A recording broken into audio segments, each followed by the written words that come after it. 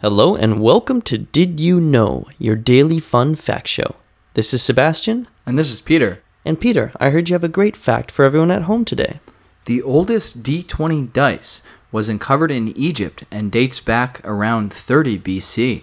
Is it pyramids and dragons? Yeah, pyramids and dragons. There exactly. we go. Well, they had all these, like one of the oldest games is backgammon.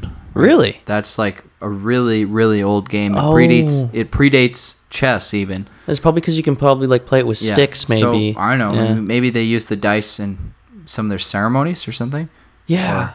Like roll this Egyptian 12-sided die. Yeah. That's crazy. I will tell you your future. Roll the dice? Yeah. Roll the dice. Or maybe they were just big into playing dice, shooting dice, gambling. Yeah, dice games. Yeah. In ancient Egypt? Yeah, why not? Why not? Could happen. Pretty cool. For all those D&D fans out there. Yeah. Love it. That fact again is the oldest D20 dice was uncovered in Egypt and dates back around 30 BC. That's it for today's episode of Did You Know? We'll see you again tomorrow.